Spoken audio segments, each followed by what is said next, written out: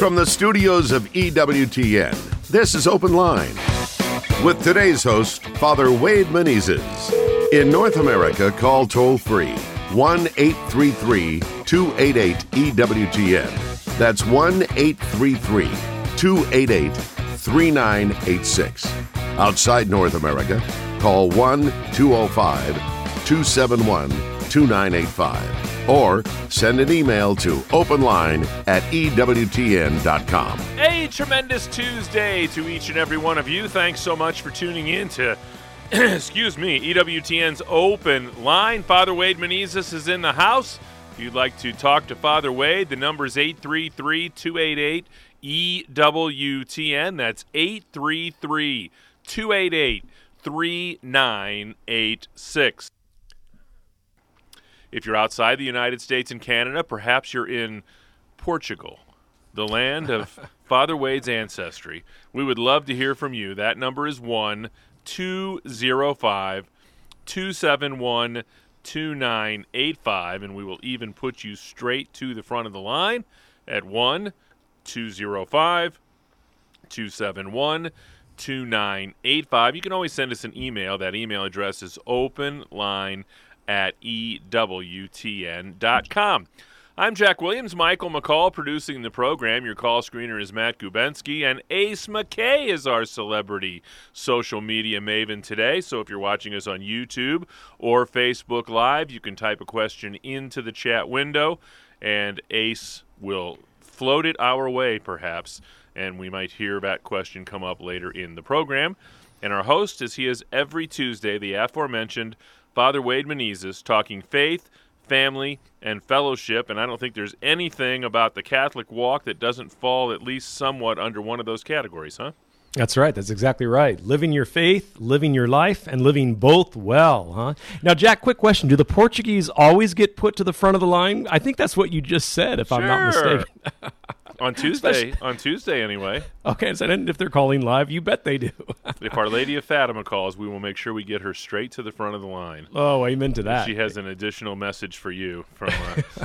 Oh, she talks to me frequently, believe me. You know, I wish we had the music rights to Boston's music catalog. Oh, there you go. Because there's a great song that would fit your springboard today. That's right. Don't look back. A new day's breaking. Learning to let go of your sins is the title of today's springboard. Learning to let go of your sins. And I'm hoping for some fantastic witness calls today, Jack. And what prompted me to do this springboard topic today, learning to let go of your sins, is a wonderful short meditation in this month's Magnificat magazine from Father Donald Haggerty, a priest of the Archdiocese of New York. No stranger to us here at EWTN. He's that's right. Appeared That's on the right. network many times. That's right. And he says this, learning to let go of your sins, and with the subtitle, I desire mercy. And don't we all, right? Listen to this. He says, a persistent feeling of guilt for past moral failures, even after repentance, keeps some people permanently oppressed in soul, always drawing back at the marred look and disfigurement they see in their own faces. But it cannot be a fruitful sorrow for sin when a soul never leaves a depressing remembrance of their past, as though it, the forgiven sin, still held the soul in chains. Whenever this happens, divine mercy is not truly known then, except as a mere abstraction.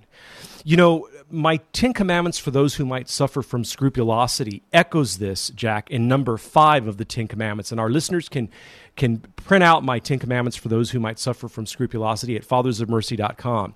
When Father Haggerty says it cannot be a fruitful sorrow for sin when a soul never leaves a depressing remembrance of the past, as though it, the forgiven sin, still held the soul in chains, I say in number 5 of my 10 Commandments for those who might suffer from scruples this, quote, the Holy Spirit does not torment us with doubt and or guilt. Rather, he always brings peace as he awakens our conscience to our sins and we confess them. This is in reference to 2 Corinthians 7, verses 10 and 11, wherein we read these words, indeed, sorrow for God's sake produces a repentance without regrets or sorrow, leading to salvation, whereas worldly sorrow brings death. Just look now at the fruit of this sorrow which stems from God, and what a measure of holy zeal and happiness it has brought you.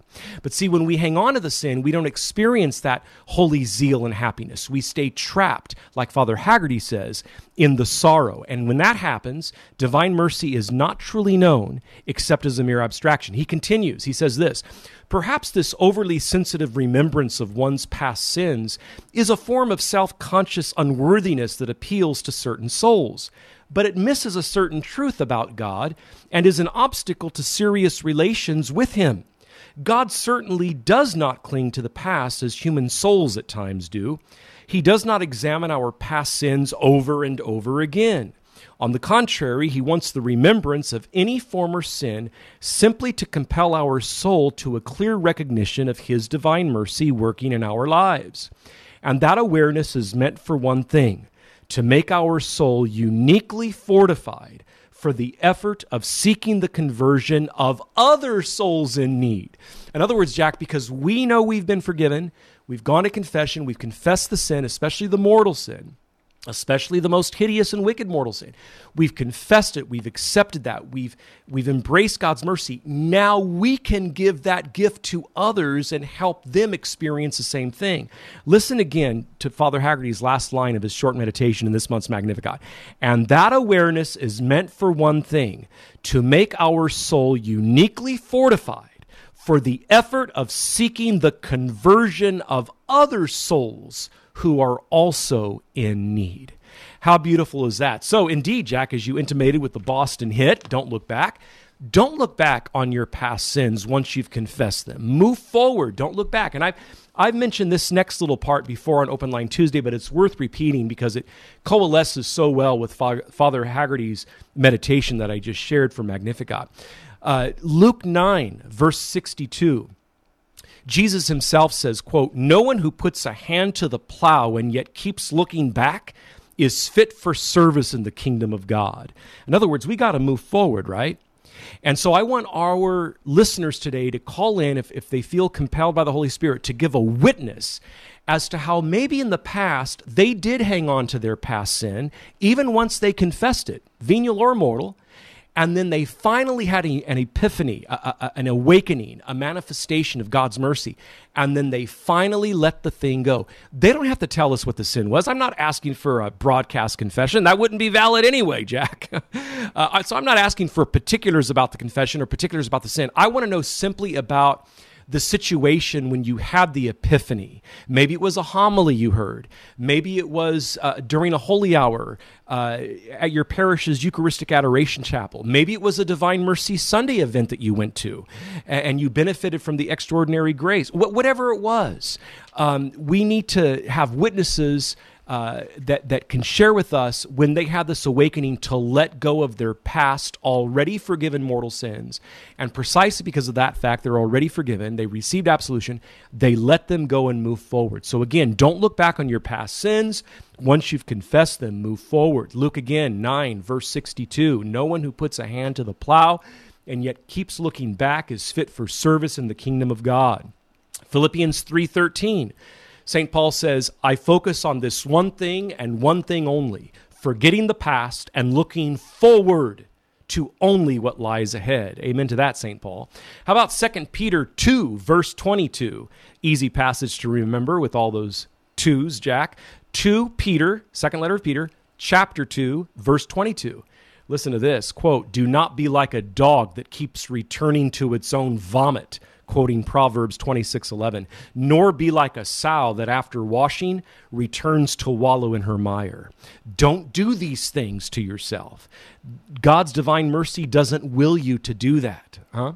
John 8:11, Jesus says to the woman caught in adultery after he asks her, "Woman, where have they all gone? Is no one left here to condemn you?" And she responds, "No one, sir." And he says to her, "Neither do I condemn you. Go and sin no more." Go. Now, Jack, when you tell someone to go, you tell them in that one word, go, you're telling them to go forward, not backwards.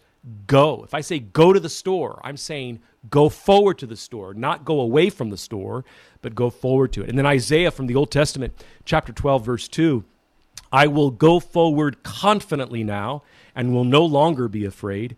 God is the source of my strength, the tower of my defense.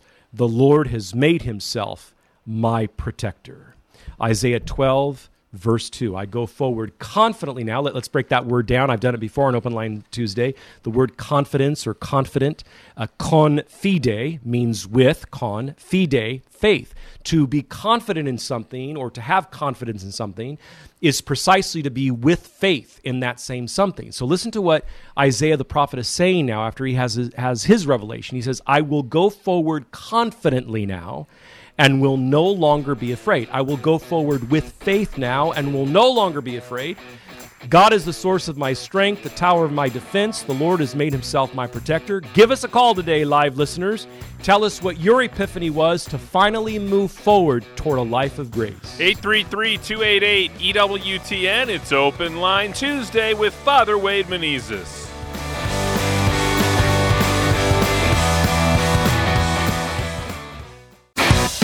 This is Open Line on the EWTN Global Catholic Radio Network.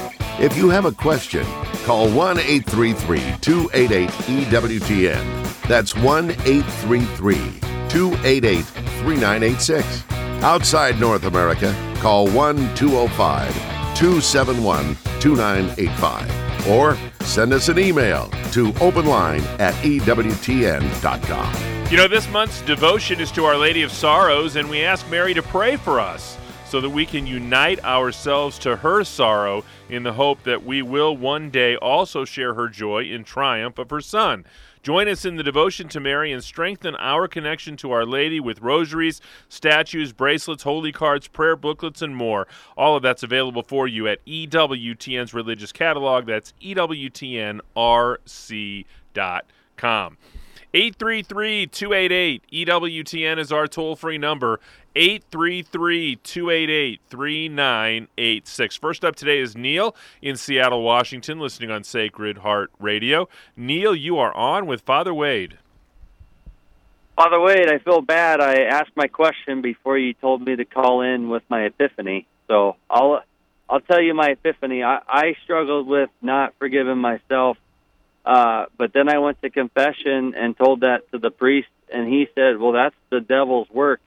If you don't forgive yourself, you're going to continue to think that you're not worthy of God's forgiveness, and that will just drive you further and further away from the church. So that was my epiphany. I always forgive myself, and I don't let them linger anymore. Well, that's great, Neil. Neil, you know, you're touching upon something that's extremely important. The church teaches that whatever sins we confess in the confessional, mortal or venial, special graces come to that very area to heal us. It's like a salve, precisely because we've confessed the area, whatever it is. Those graces act like a salve to heal us in that area. So you not only confessed your sins of that particular confessional time period since your previous confession from the one that day that you just mentioned, you not only confessed the sins, properly speaking, of that last confessional period, but you also confess the fact that you don't always forgive yourself and move forward. And so graces came to that. And that's a great thing. Now, that latter point, that you don't always forgive yourself, usually the person isn't doing that with full intent. So at most it's venial, and maybe it's not even venial. It could be just a fault that you have of not moving forward in the spiritual life. But regardless, you mentioned it. And even if it was just venial, or even if it was just a fault and not even venial, the fact that you told the confessor that day, and Father, by the way, I don't always move forward once I've confessed my sins. I kind of still hang on to them. And he gave you some spiritual direction, or dare I say spiritual correction in that regard. He actually guided you, and graces from your very mentioning that acted as a salve to help you move forward and be healed. Just like when we apply a salve or an ointment to a wound, that wound begins to heal. And so you're given a great example there. So thank you so much for mentioning that, despite the fact that you actually called us about another point. What's the other point you wanted to mention or ask us about?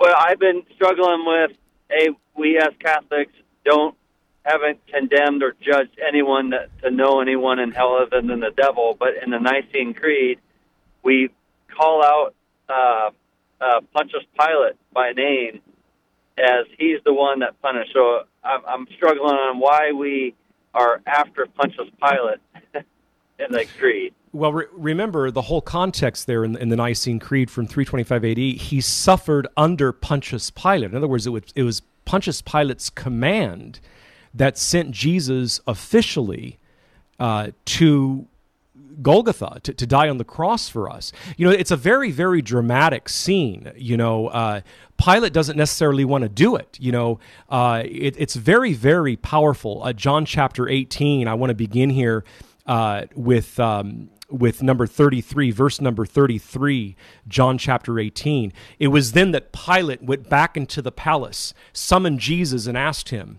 "Tell me now and tell me plainly, are you or are you not the king of the Jews?" Jesus answered him, "Is that your idea, or did others talk to you about me?" Pilate replied, "Am I a Jew? Look, your own people and chief priests have handed you over to me. Tell me what it is you have done." Jesus said to him in reply, "My kingdom is not of this world. If it were, my servants would fight to prevent my arrest by the Jewish leaders, but now my kingdom is from another place." Pilate replied to him, saying, "So you are a king then?" Jesus answered him, "It is you who say that I am a king. In fact, the reason I was born and came into the world is to testify to the truth, and everyone on the side of truth listens to me." And Pilate retorted, "Truth, what is truth?"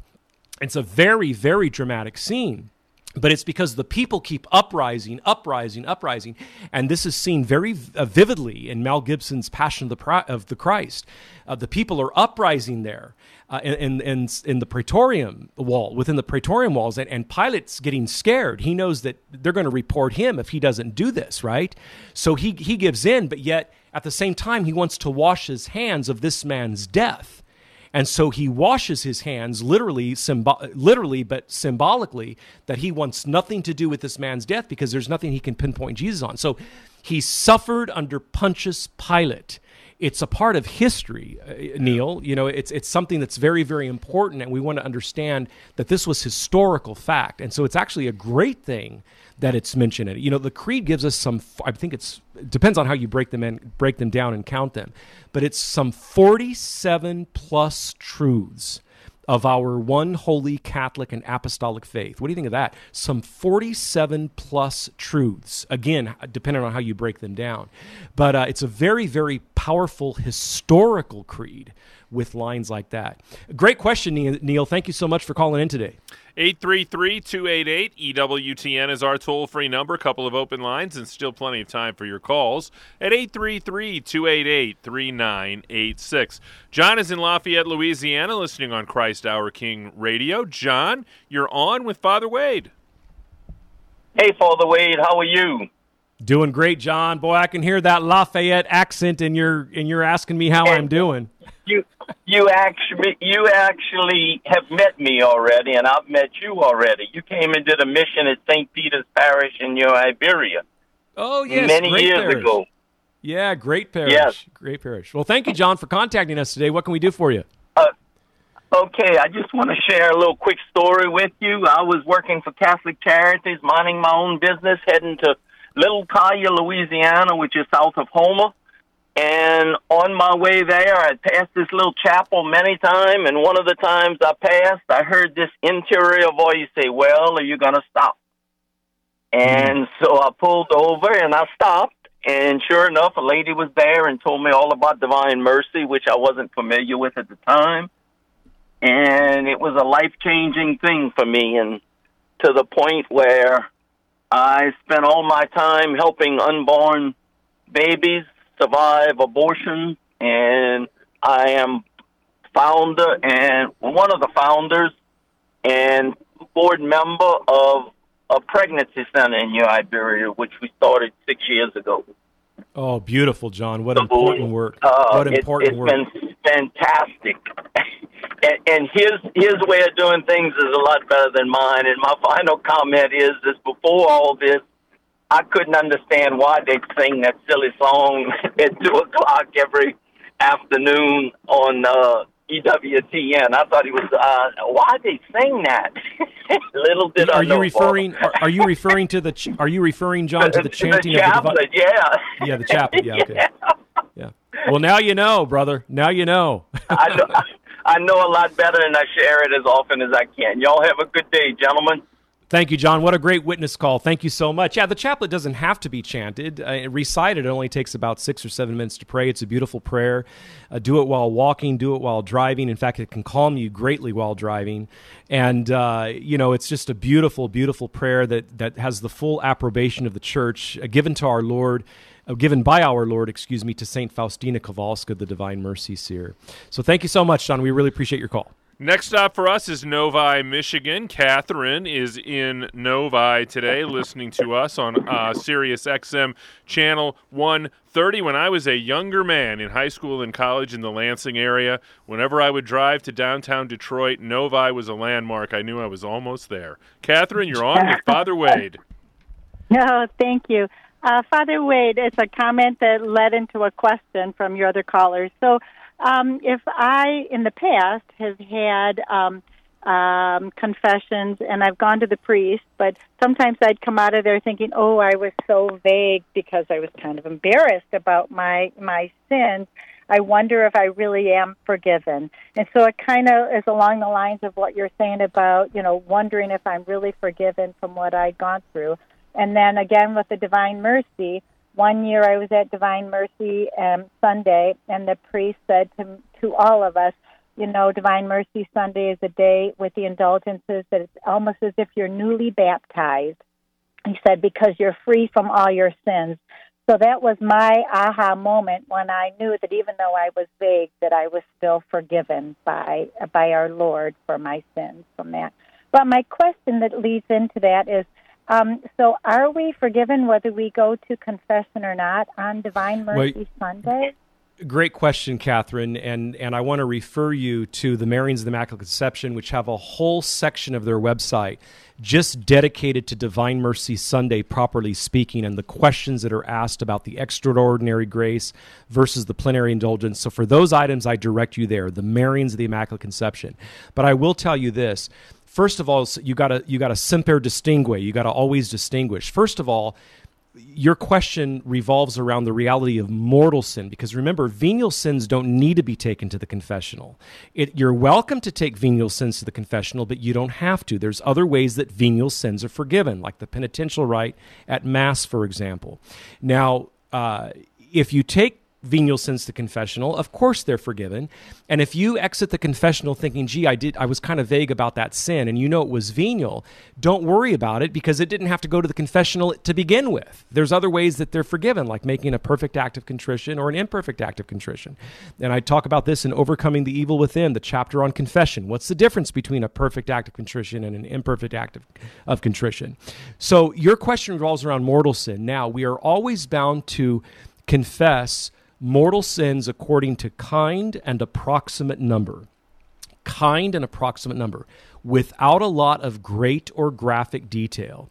The only third element we have to confess with mortal sins is any circumstance that makes the already mortal sin objectively more grave. But even that doesn't have to be explained in greater graphic detail. Confession is not about greater graphic detail. Again, I want to refer you to my book, the chapter on confession, the book titled Overcoming the Evil Within, the Reality of Sin and the Transforming Power of God's Grace and Mercy. So if I confess one time a physical altercation with a person that was so bad that I sent them to the hospital, that needs to be confessed. But I don't need to confess all the particulars about that altercation, where it took place, what precipitated. I don't need to go there. If I feel the need to talk about those things, I'll set up an appointment with spiritual direction. What I'm bound to confess is kind and approximate number. One time, a physical altercation with a person that's sent into the hospital. Now, thirdly, if I know that person was my brother or brother-in-law, that makes it objectively more grave because of the family bond. We'll continue this when we get back. It's EWTN's Open Line Tuesday with Father Wade Menezes.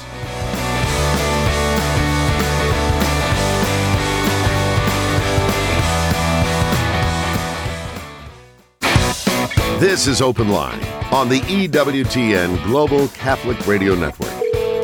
Congratulations going out to another member of the EWTN radio family. St. Therese Radio in Abilene, Kansas is celebrating 8 years on the air with EWTN programming. Congratulations to Kate Wilson and her whole team at KGIH Radio from your friends here at EWTN. And we're talking to Catherine in Novi, Michigan about, are you really forgiven if you were maybe a little vague when you made your confession? Well, and that's a great question. And although the onus is always on the priest confessor to ask for any clarifications he might need to know exactly what it is you were confessing, and he does that without a morbid curiosity, without any type of morbid curiosity about the sin itself. But it could be that he sincerely has a clarifying question he has to ask you.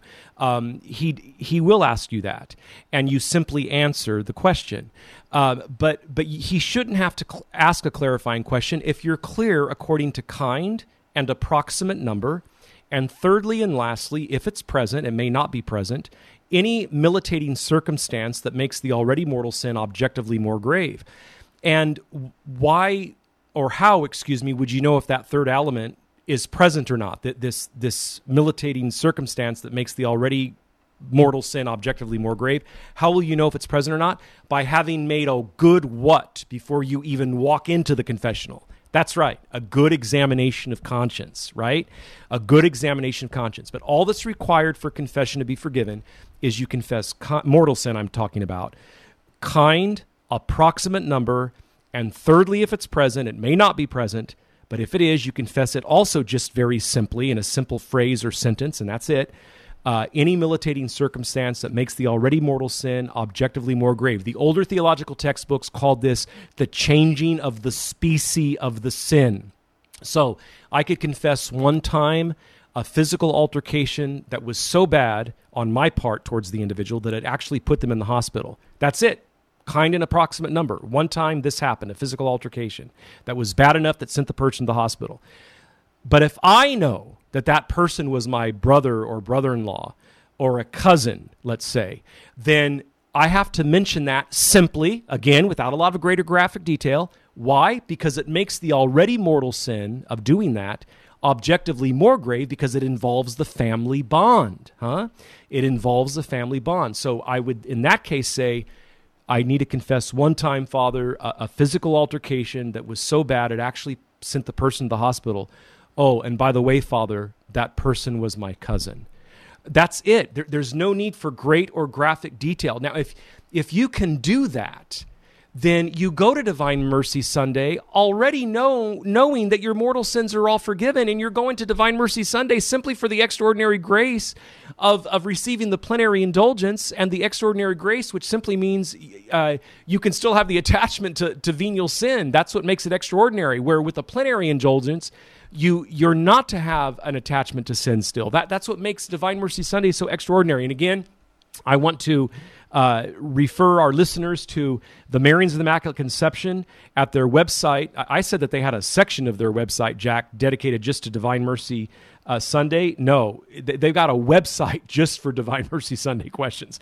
It's titled thedivinemercy.org, thedivinemercy.org. And it's the most frequently asked questions about Divine Mercy Sunday and the Divine Mercy Devotion. So great question. Thank you so much. Remember, we want to be able to go to Divine Mercy Sunday already having practiced regular confession.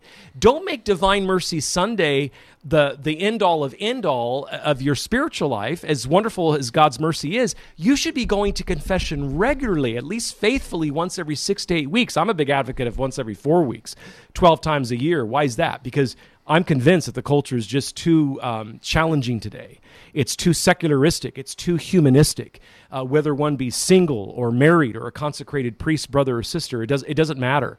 The culture is too challenging today. And if we go 12 times a year, once a month, then chances are your monthly confession will only be venial sins. Why?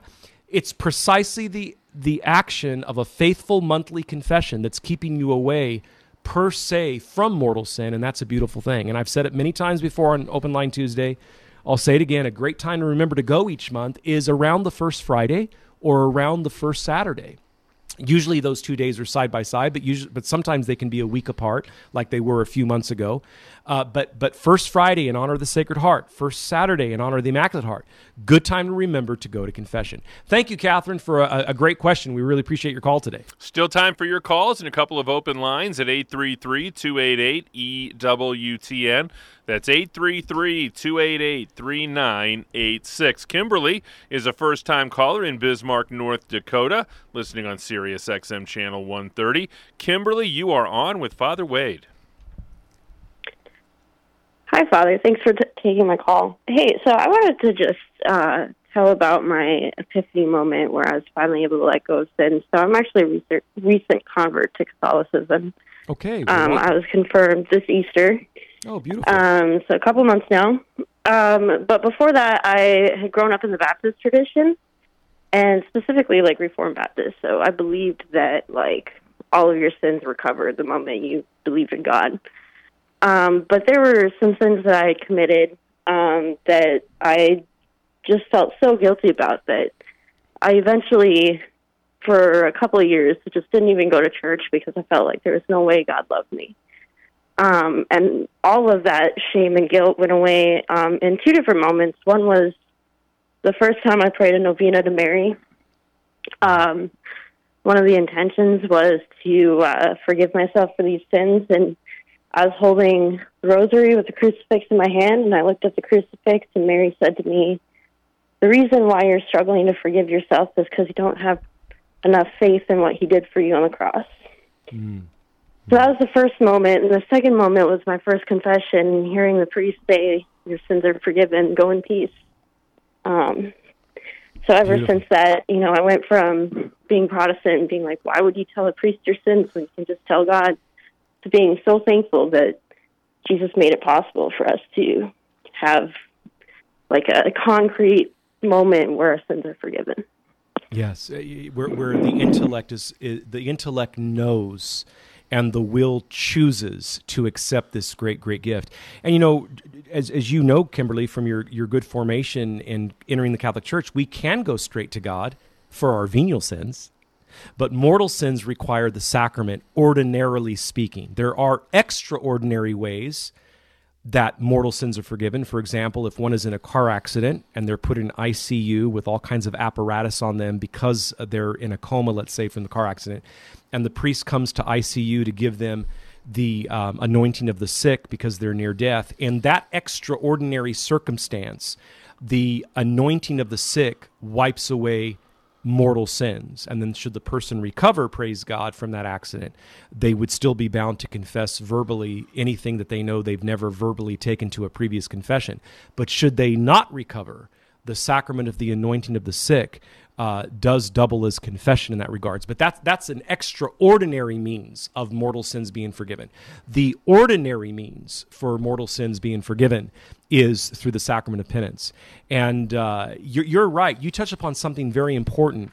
That priest, when he says the absolvo te, the I absolve you, when he says that, he's speaking the words of Christ through his own bride, the church which he founded, to the penitent. It's the priest acting in persona Christi capitis, in the person of Christ the head. And you hear those words and you know, quote, end quote, or you literally know that you are forgiven because those words have been imparted to you. How beautiful is that? Kimberly, one question. It sounds like the Catholic parish you came into the church through, correct me if I'm wrong, it sounds like they accepted your prior Reformed Baptist baptism, that your former Baptist baptism was considered valid by the Catholic Church. So all you needed to do at the Easter Vigil was receive the sacrament of confirmation and the sacrament of the Holy Eucharist. Is that correct? Yeah, that's correct. Beautiful, beautiful. So you would have been bound then to confess at your first confession, which would have taken place before the Easter Vigil. You would have been bound to confess any mortal sins that you committed from after your baptism in the Baptist Church, whatever age you were in the Baptist Church when you received the Baptist baptism, up to the time that you entered the church. You would be bound to confess any mortal sins between those two bookends. How old were you when you entered the Baptist Church? When you were baptized in the Baptist Church?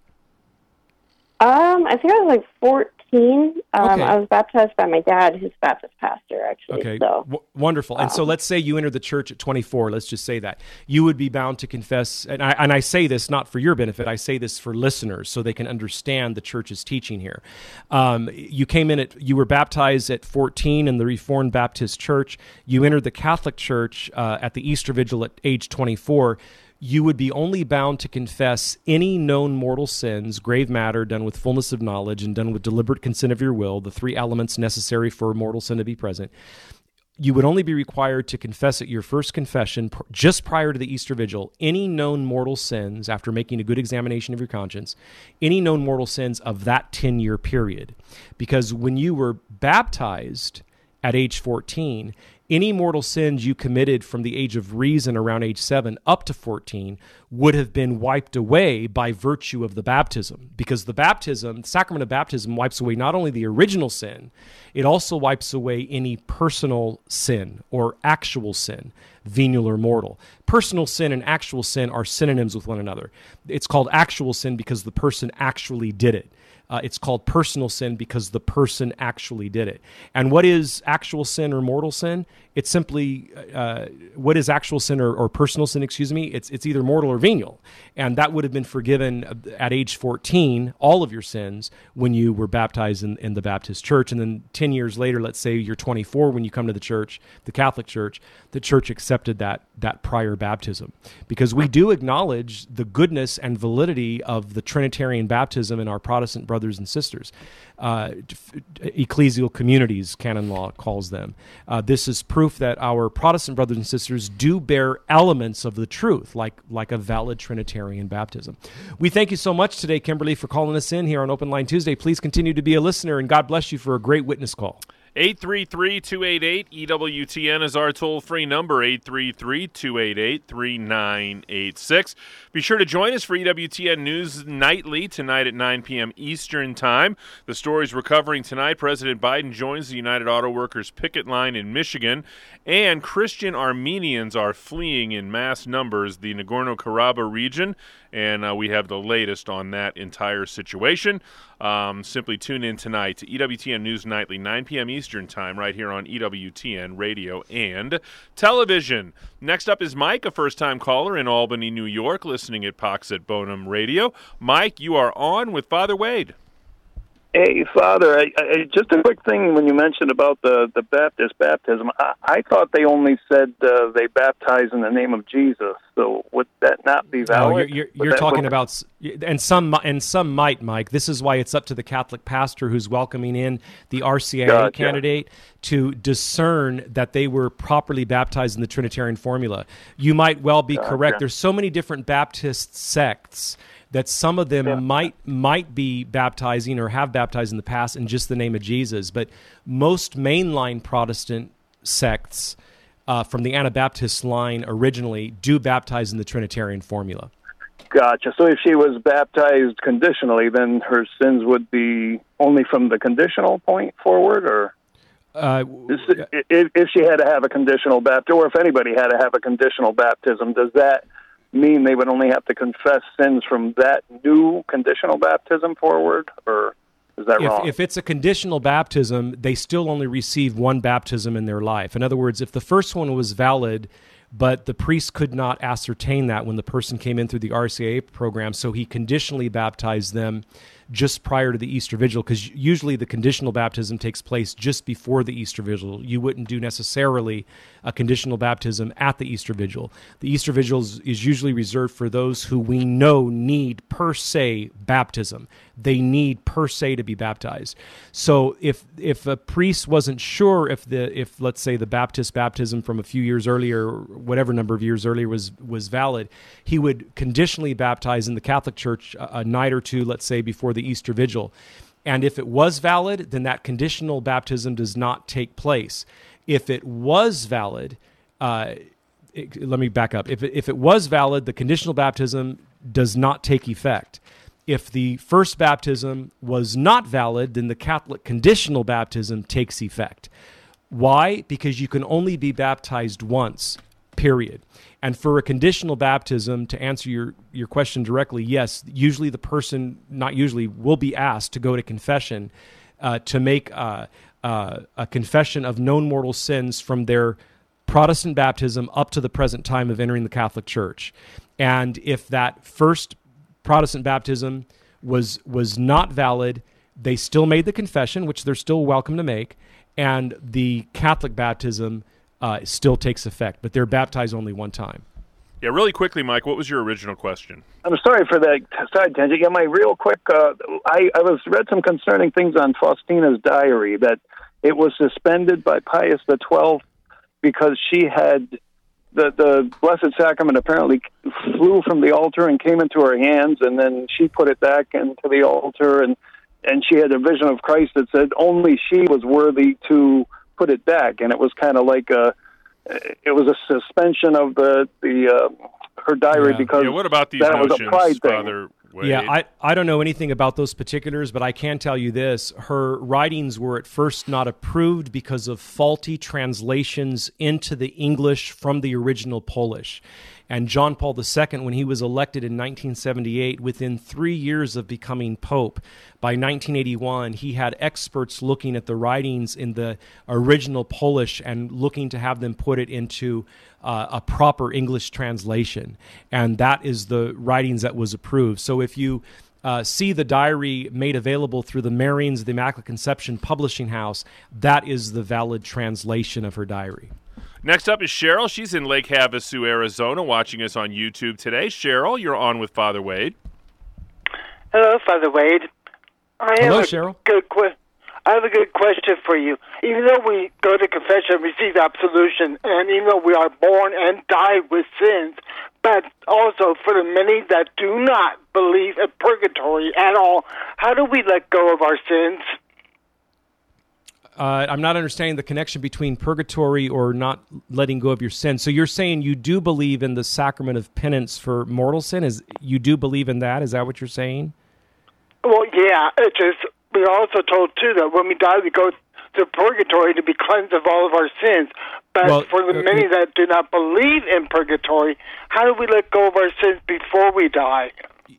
Great question. First of all, the church does not teach that you automatically go to purgatory. The church teaches that you only go to purgatory if at the time of your earthly death you have not yet atoned for your already forgiven mortal and venial sins.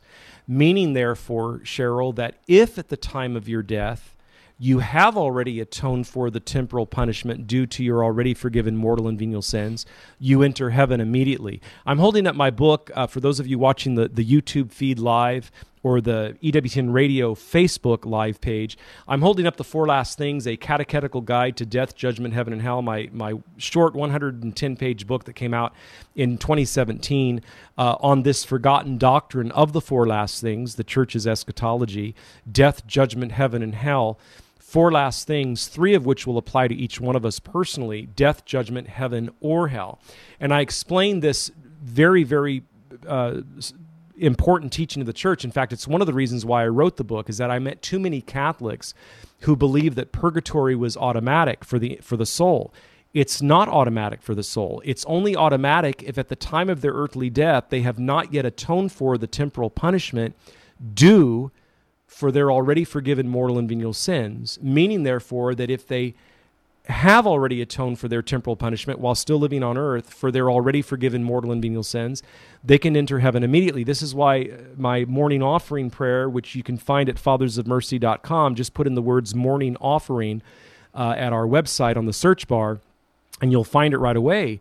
I pray every morning, and I say this as a witness, I pray for the greatest of all graces to enter heaven immediately upon my death, thereby asking God for the grace of fortitude and strength or courage to atone for all temporal punishment now while still living on earth, so that when I do die, I don't have to go to purgatory. Who wants to go to purgatory? I mean, it's a beautiful, merciful doctrine because the holy souls in purgatory are assured heaven.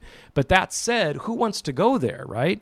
Mother Angelica called purgatory the vestibule of heaven, or the narthex of heaven. And indeed it is, because again, the holy souls that are there, that's why we call them holy souls, is because they are assured heaven. That said, that's not God's plan A for us. God's plan A for us when we die is to go straight to heaven when we die.